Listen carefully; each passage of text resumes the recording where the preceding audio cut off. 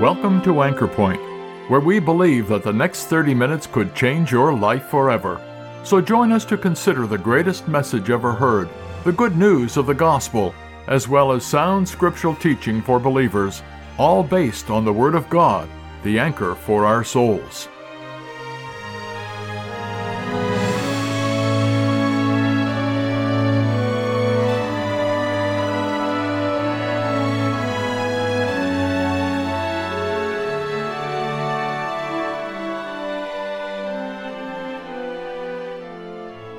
There is not a more glorious theme running throughout the Word of God than that of the precious blood of Christ. We see blood shed for sins as early as the Garden of Eden, and then on throughout the Old Testament as sacrifices were continually made to put away sin year by year. The blood was placed on the lintel and doorposts of the Israelite houses in Egypt before their triumphant redemption through Moses. All of these pointed toward the future coming of the Messiah himself, who, as the Lamb of God, would die for sins upon a rugged cross.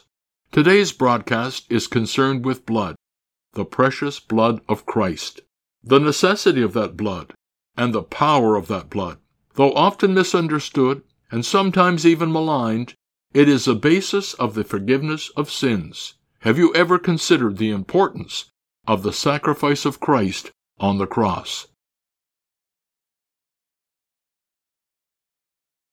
Matthew chapter 27, verse 1. When the morning was come, all the chief priests and elders of the people took counsel against Jesus to put him to death. And when they had bound him, they led him away and delivered him to Pontius Pilate the governor. Then Judas, which had betrayed him, when he saw that he was condemned, repented himself and brought again the 30 pieces of silver to the chief priests and elders, saying, I have sinned in that I have betrayed the innocent blood. And they said, What is that to us? See thou to that. And he cast down the pieces of silver in the temple and departed and went and hanged himself. And the chief priests took the silver pieces and said, It is not lawful for to put them into the treasury, because it is the price of blood. And they took counsel and bought with them the potter's field to bury strangers in, wherefore that field was called the field of blood unto this day. Verse 20. And the chief priests and elders persuaded the multitude that they should ask Barabbas to destroy Jesus. The governor answered and said unto them, Whether the twain will ye that I release unto you? They said, Barabbas. Pilate said unto them, What shall I do then with Jesus, which is called Christ? And they all say unto him, Let him be crucified. And the governor said, Why? What evil hath he done? But they cried out the more, saying, Let him be crucified. When Pilate saw that he could prevail nothing, but that rather a tumult was made, he took water and washed his hands before the multitude, saying, I am innocent of the blood of this just person. See ye to it. Then answered all the people and said, His blood be on us and on our children.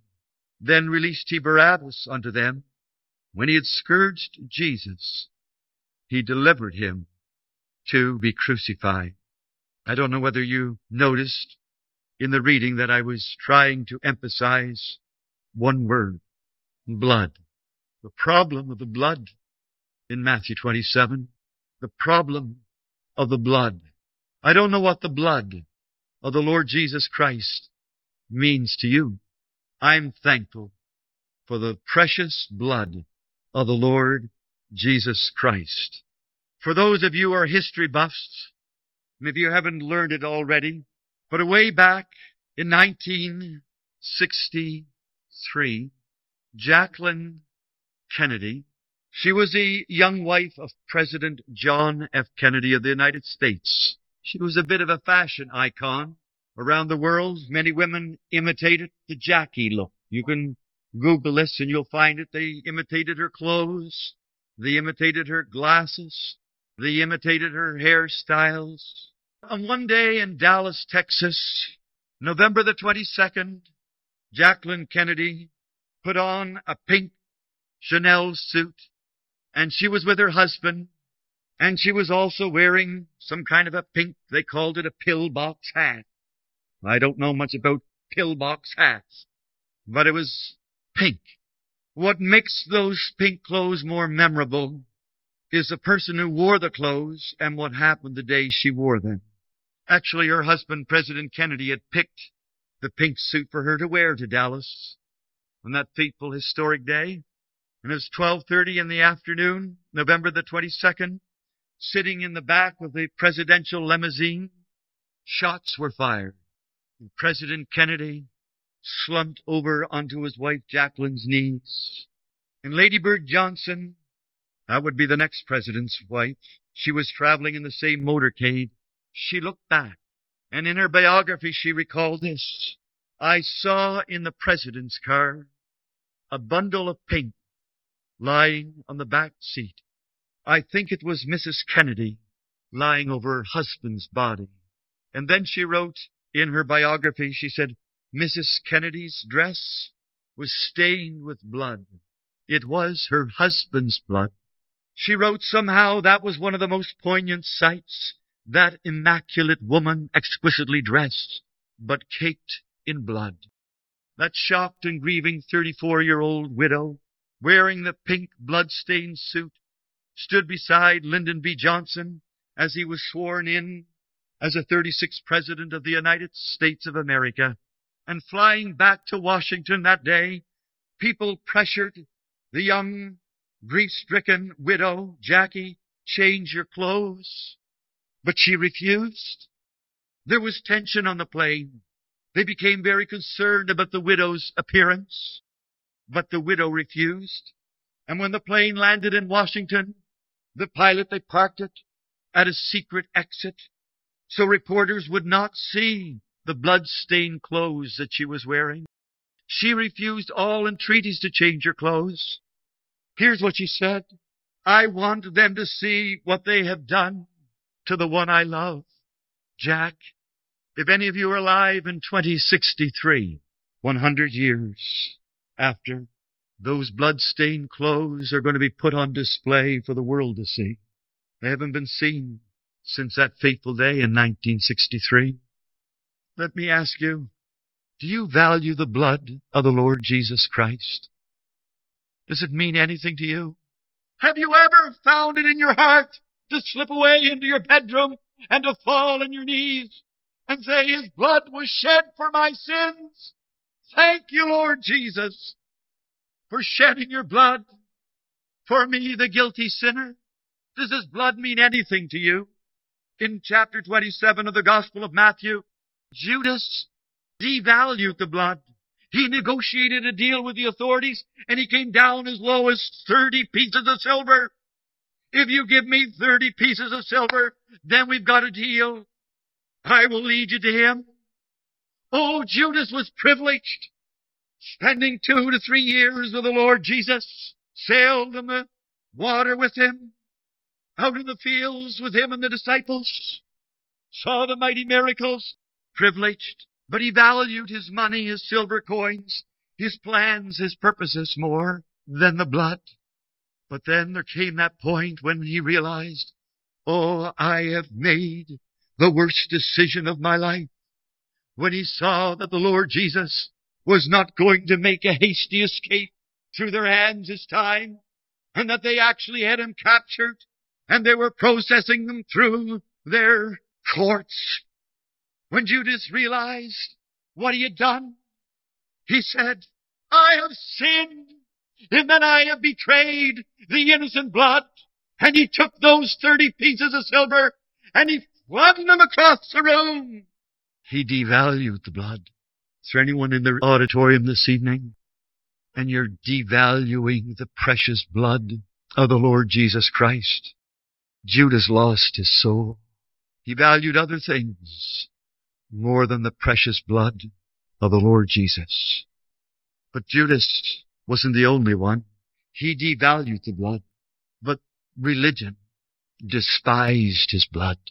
The religious people of that day, when Judas came in with that tremendous anxiety of soul when he realized the wrong that he had committed, they looked at him and they just said, "What is that to us? We couldn't care less."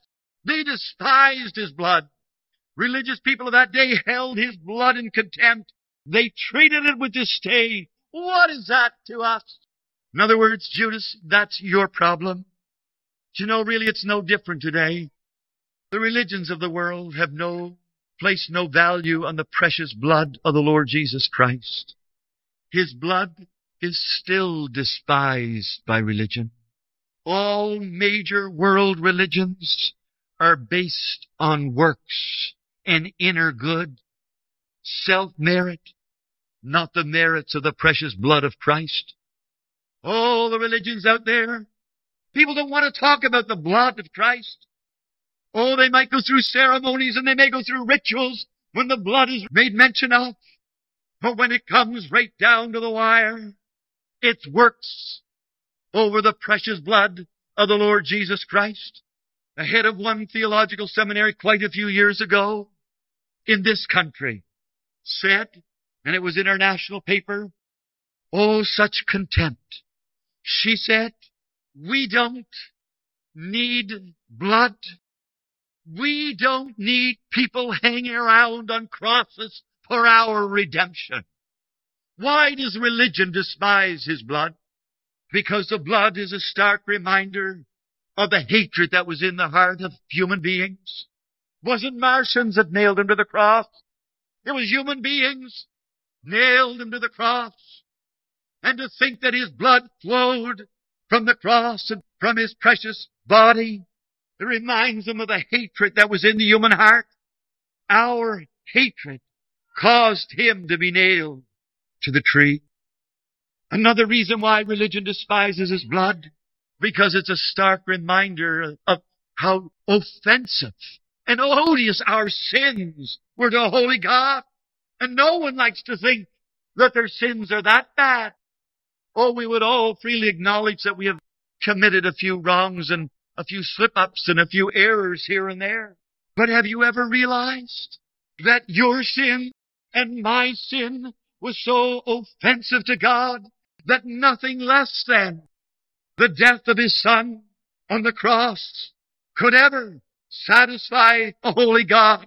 The precious blood of the Lord Jesus Christ reminds us how offensive our sins were to God. What an obstacle between ourselves and God. Another reason why religion would despise His blood, because it's a reminder that we're helpless on our own. The helplessness of the human race. The Bible clearly says, without the shedding of blood, there is no remission, there is no release, there is no forgiveness of sins. In other words, we're helpless. And who here in this room wants to think they're helpless? We would all like to think that we have something that we can do to find favor with God. But I remember the night I was only 12. I had never sold any drugs. I had never robbed any banks or credit unions either. But I remember in my attic bedroom realizing, Peter, you're helpless. You can never be in God's heaven with your sins, even at 12 years of age. When I realized that, I realized how helpless I am, and that without the shedding of blood, there is no forgiveness. Have you ever faced the fact that He was on the cross because of your sins? That His blood was shed because of your sins? And that without Christ, you're helpless and hopelessly lost? Religion despised His blood. Pilate, we read about Pilate. Pilate actually defended His blood. The man who knew the least defended Him the most. He believed Jesus was innocent. He had seen other criminals. He looked into the face of the Lord Jesus. He knew those were not the eyes of a criminal. He knew those were not the hands of one who had shed blood and committed crimes. He really believed this man is innocent. But they cried out for His blood. Crucify Him! Crucify Him! Finally, Pilate said, I'm innocent of the blood of his just, this righteous, this good man. Like, I want to wash my hands of it. Like, you take him, do what you have to do, but I don't want his blood on my hands. I don't know what Pilate would be doing in a lost eternity tonight. But if he was washing his hands, trying to get the guilt off his hands 2,000 years ago, I wonder what Pilate is doing tonight as he thinks of the innocent blood. And then the people, they denounced his blood. They yelled back to Pilate. They said, his blood be on us and on our children. They weren't worried about the blood. Defiantly, they said they would bear the consequences for his cold-blooded execution and murder. If there are any consequences to pay for putting him on the cross, we'll suffer the consequences. They denounced his blood. They refused to accept him as their Savior, their Messiah. And there were, as history tells us, consequences for rejecting his blood. I'm going to ask you again, what does his blood mean to you? It's one thing to talk about Judas, and about religion, and about Pilate, and about the people. But you in this room tonight, can you look back to a moment in your life, personal, precious, precise moment, when you appreciated for the first time, his blood was shed for my sins, and you thanked him for his precious blood. Oh, you may not have thought of the blood that night. You may have just thought of his death. But you know what I mean? His outpoured blood represents his death. Christ died for our sins. 1 Corinthians 15, verse 3. And forgiveness depends on the blood. Judas devalued the blood. Religion despised the blood. Pilate defended his blood. People denounced his blood. But forgiveness tonight depends on the blood. Hebrews 9, verse 22 says, without or apart from the shedding of blood, there is no remission. There is no forgiveness of sins. You can go all the way back to the Old Testament. Leviticus 17:1 says, the life of the flesh is in the blood. And then we read in Ezekiel, the soul that sins shall die. Well, did the Lord Jesus Christ ever sin? Absolutely not. Well, then why did he die? We read in Romans 6:23, the wages of sin is death. But he had no sin. Then why did Jesus die? We read in Hebrews chapter 10, verse 12, this man, the Lord Jesus, after he had offered one sacrifice for sin, forever sat down on the right hand of God. And 1 John 1, verse 7 says, and the blood of Jesus Christ, his Son, cleanses us from all sin. I don't know what sins you have on your record. You probably have sins that are known to others, and then you probably have secret sins. But here's good news from the Word of God for you. The blood of Jesus Christ, his Son, cleanses from all sin. Every sin can be erased, removed from God's record tonight. What's better news than that? Forgiveness depends on the blood. And let me tell you, Christians delight in the blood. If you were to ask the Apostle Peter, what does the blood of the Lord Jesus Christ mean to you? He'd say, didn't you read my first epistle, 1 Peter 1:18? Redeemed not with silver, not with gold, not with corruptible things, but with the precious blood of Christ as a lamb without spot, without blemish. Peter says, what do I think of his blood? Precious blood. Have you ever told God that the blood of his Son was precious to you? If you were to ask John, what does the blood of Christ mean to you? Say, didn't you read it in Revelation 1? On to him who loved us and washed us from our sins in what? His own blood. Does the precious blood of Christ mean anything to you? What did Paul say? Paul said, in whom we have redemption through his blood, even the forgiveness of sins. There's a hymn that Christians love to sing. No works of mine, no merit can I bring, no holiness within. I only trust the precious blood of Christ. It cleanses from all sin. What value do you place on the blood of the Lord Jesus Christ? You read about people in Hebrews 10, verse 29. I know it's referring to apostates. You know, it's one thing to reject the law of Moses, but what about those who reject the blood?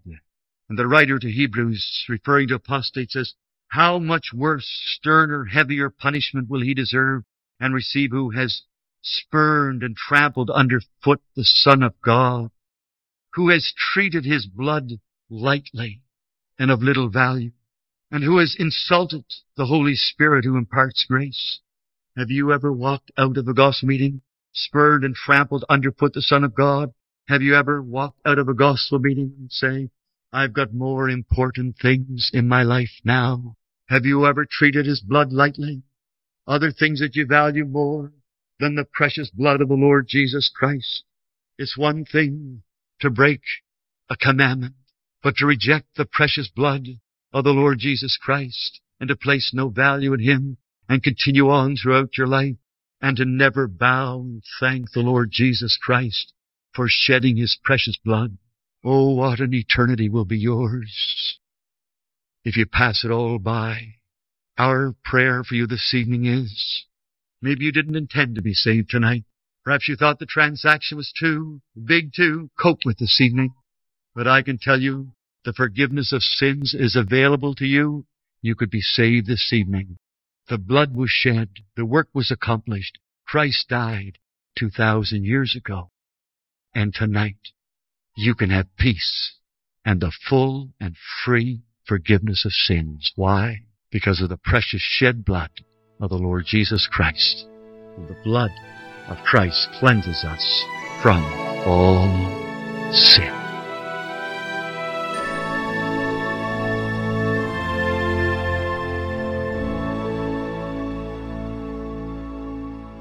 Yes, 2,000 years ago, the full and free forgiveness of sins was made available to all people through the giving of the life of Christ on the cross. He shed his precious blood, signifying death, in order to pay the ultimate price of sin. Christ's sufferings on the cross are what poor sinners need to release them from the power, bondage, and penalty of their sinful lives. Have you trusted in the blood of Christ for your salvation? You must. The Bible says that there is no forgiveness without it. It says, without the shedding of blood there can be no remission of sins. Look to the cross today. Salvation is free and waiting for your acceptance. We're glad you were able to join us at Anchor Point today. Anchor Point is sponsored by believers in Christ who are meeting at various gospel halls. Each of these Christian assemblies holds gospel services every Sunday, as well as other meetings such as regular prayer and Bible studies throughout the week. If you've been challenged by today's message and would like to know more about the truth of the gospel or of gathering unto the name of the Lord Jesus Christ following New Testament principles, take a look at our Anchor Point website at anchorpointradio.com. There you will find more information as well as the location, programs, and meeting schedules for the gathering center nearest you. Our Anchor Point messages are also available for listening and download at anchorpointradio.com. My name is Glenn Todd. Thank you once again for listening, and we invite you to join us again next week at the same time for Anchor Point, where we believe that Christ alone is the anchor for the soul.